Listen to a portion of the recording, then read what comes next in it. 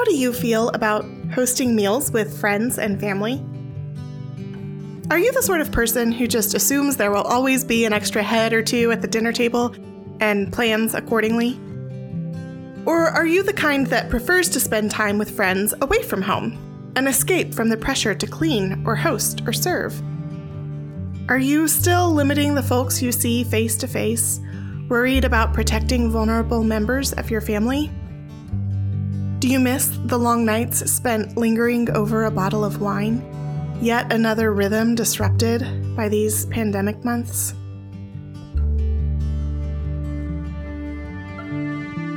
Over the last 2 years, we've experienced isolation of many forms.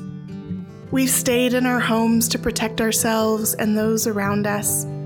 We've stood 6 feet apart and hidden our mouths and noses behind masks. Maybe as you're listening now, you're cuddled up in bed, isolated as you recover from the sickness plaguing your lungs.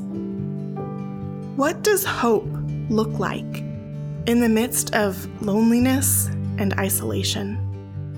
It might sound trite, but I'm going to say that a dinner party just might be a start.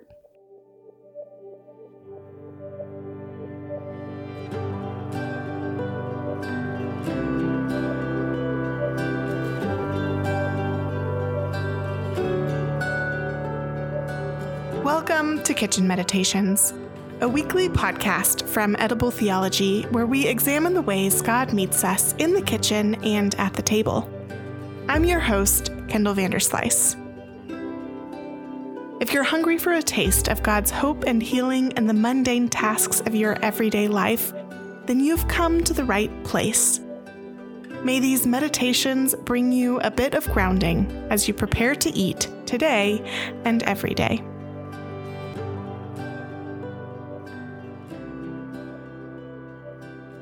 Let's get started with a little spiritual mise en place, a prayer to orient ourselves before we begin. In the professional kitchen, mise en place is the process of preparing your workspace for the dishes you are about to make. It involves measuring your ingredients and reading your recipe all the way through, so you don't have to spend the afternoon worrying that the meal won't be ready when your dinner guests come knocking at the door. I like to think of it as a time to prepare my own mind and body as well, asking God to be present with me as I cook or as I bake. Our spiritual mise en place today is drawn from 1 Thessalonians 3, one of the New Testament readings for this first week of Advent. Close your eyes. Slow your breathing. Now as you inhale, repeat with me. Night and day we pray. And as you exhale, that we might see you face to face. A few years ago, I was sitting in my living room, cuddled up with my beagle Strudel, eating an elaborate dinner of, wait for it, tortilla chips and salsa. I was finishing up the edits on my book about church meals, writing on the value of communal eating. My friend Brett swung by to drop off a book that I needed to borrow for class the next day. I brushed chip crumbs off my chest as I got up to answer the door. Strudel is very good about cleaning up any crumbs I leave behind. "What are you up to this evening?" Brett asked me as he passed the book over. "Oh, just some edits," I replied. "What about you?" "Well, I've got to swing by the grocery store to pick up a few things. We're grilling out tonight," he said cheerfully. My stomach churned with a sort of nervous feeling, egging me on to say, "I'm eating chips and salsa all alone, but I'm so lonely. I really need to talk to someone who is not my dog. Please, can I come eat with you?" Instead, I maintained my chill.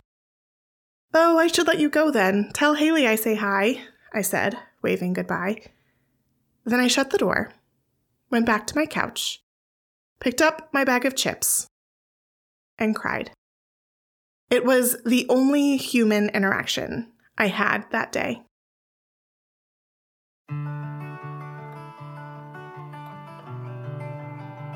We're currently in the season of Advent, a time of preparation for the coming of Christ.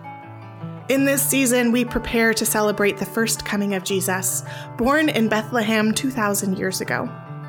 The incarnation of God in the person Jesus affirms the dignity and beauty of our human bodies.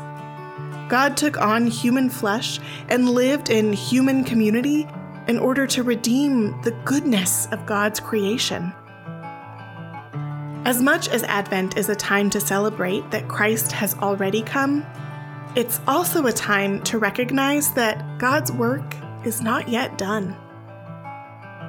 In this season, we prepare ourselves for Christ to come again, while grieving the fact that we still live with the pain of our current broken world, including the profound pain of loneliness and isolation.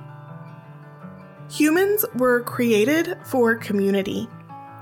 We all hold this innate need to share our lives with others. Maybe you are an extreme introvert, and you are content with minimal human interaction. But I'm guessing that after just a couple weeks at home last year, even you felt the need for friends. I am an extrovert, and when I don't have enough time with others, my brain feels like it might melt out of my skull. Strudel, as much as I love him, does not fulfill my friendship quota. If you live alone, you probably know the feeling. Maybe you long for someone to share your life with, or you grieve the years past when your children were laughing in a room down the hall. If you live with kids perpetually underfoot, then you might feel an opposite sort of isolation, never alone, but at the same time, longing to be deeply known. Whatever phase of life you are in, you too possess this need for community, for people you can sit with in person and share the details of your life. In 2017, then Surgeon General Vivek Murthy named loneliness a public health crisis. In an interview with the Washington Post, he claims that loneliness takes a physical toll on the human body equivalent to smoking 15 cigarettes a day. It's associated with a greater risk of heart disease, depression, anxiety, and dementia, as well as impairing creativity and executive function. Murthy says that loneliness is just as prevalent among those living in cities, suburbs, and rural areas, in the heartland, and on the coasts. In my own work, interviewing folks in churches across the United States, I've also observed that loneliness is prevalent among those who are single and those who are married, those with children and those who are childless, those who are young and those who are old. The depths of this isolation have only grown more profound over the past 2 years. We might know that this loneliness is bad for us, but where do we go from here? I used to believe that my own loneliness would only be met through marriage. After all, in Genesis, when God says it's not good to be alone, God crafts a spouse for Adam. But as the years ticked by, God stayed silent on my pleas for someone to share life with. As I talked more openly about my own loneliness, my married friends shared stories of theirs too. My friends with kids spoke of the emptiness that gaped within them, the need for deep relationship with those outside their immediate family. I began to wonder if perhaps God had a different plan in mind for meeting our shared need for one another.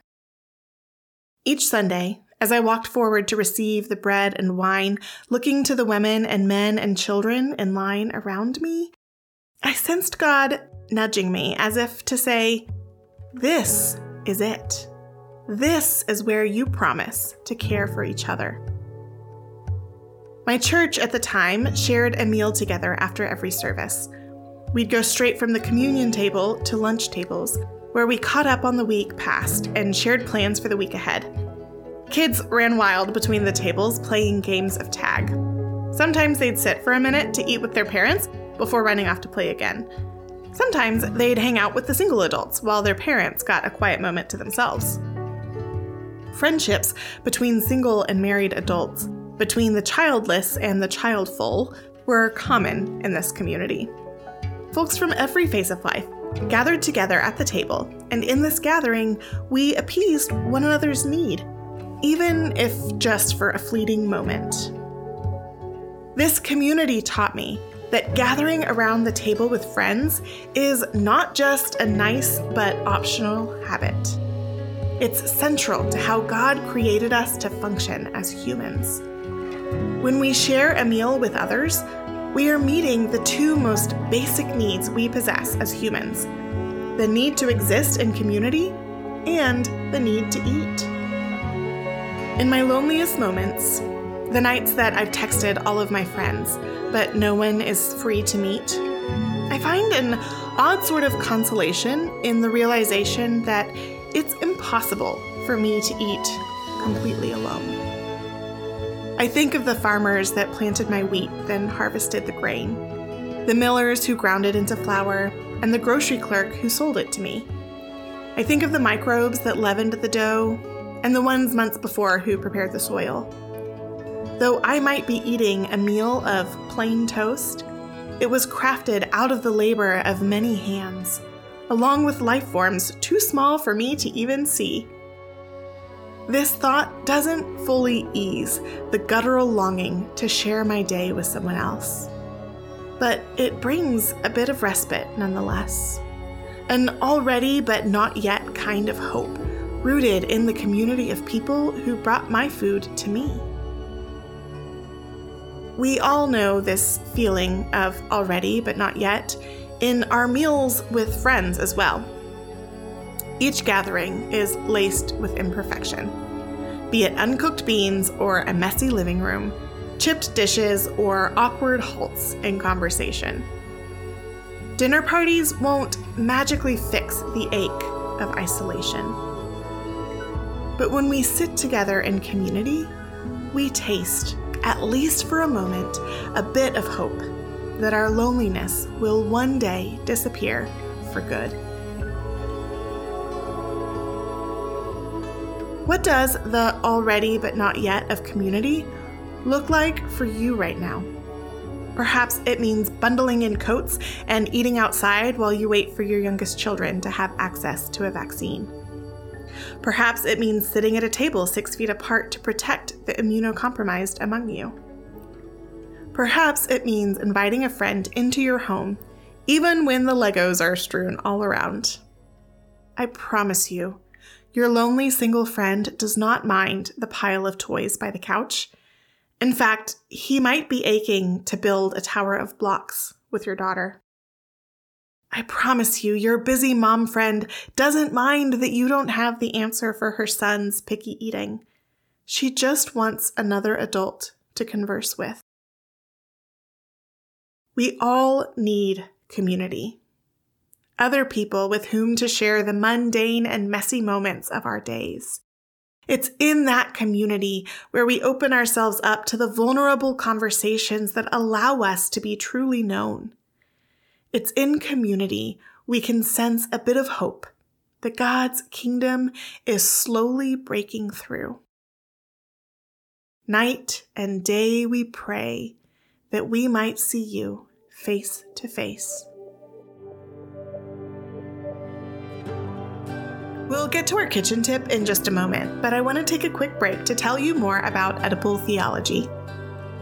Edible Theology is an educational media project helping you connect the communion table to the kitchen table. We offer Bible studies, bread baking workshops, and a digital community to help you meet God through food. If you are a pastor or church leader looking to build community around the table in your congregation, then you'll love our Worship at the Table program. This digital course will help you identify the hungers and gifts of your church so that you can design an intentional meal that addresses the community's needs. Drawing from church history, theology, and anthropology of food, each lesson builds the case for why meals ought to be a central part of your congregational life. You'll also hear directly from pastors who've modeled their entire church around the table, leading dinner churches, as their communities have come to be called. Is your community still practicing virtual or hybrid services right now? Our Gathering at the Virtual Table supplement will help you build creative community for those who can't be there in person, too. Our kitchen tip today is for those who want an easy group meal. I get asked all the time how to make cooking for a crowd really simple. My answer is always the same: soup and bread. Not only can you make a whole meal in basically a single pot, it's easy to accommodate soup for a variety of dietary restrictions.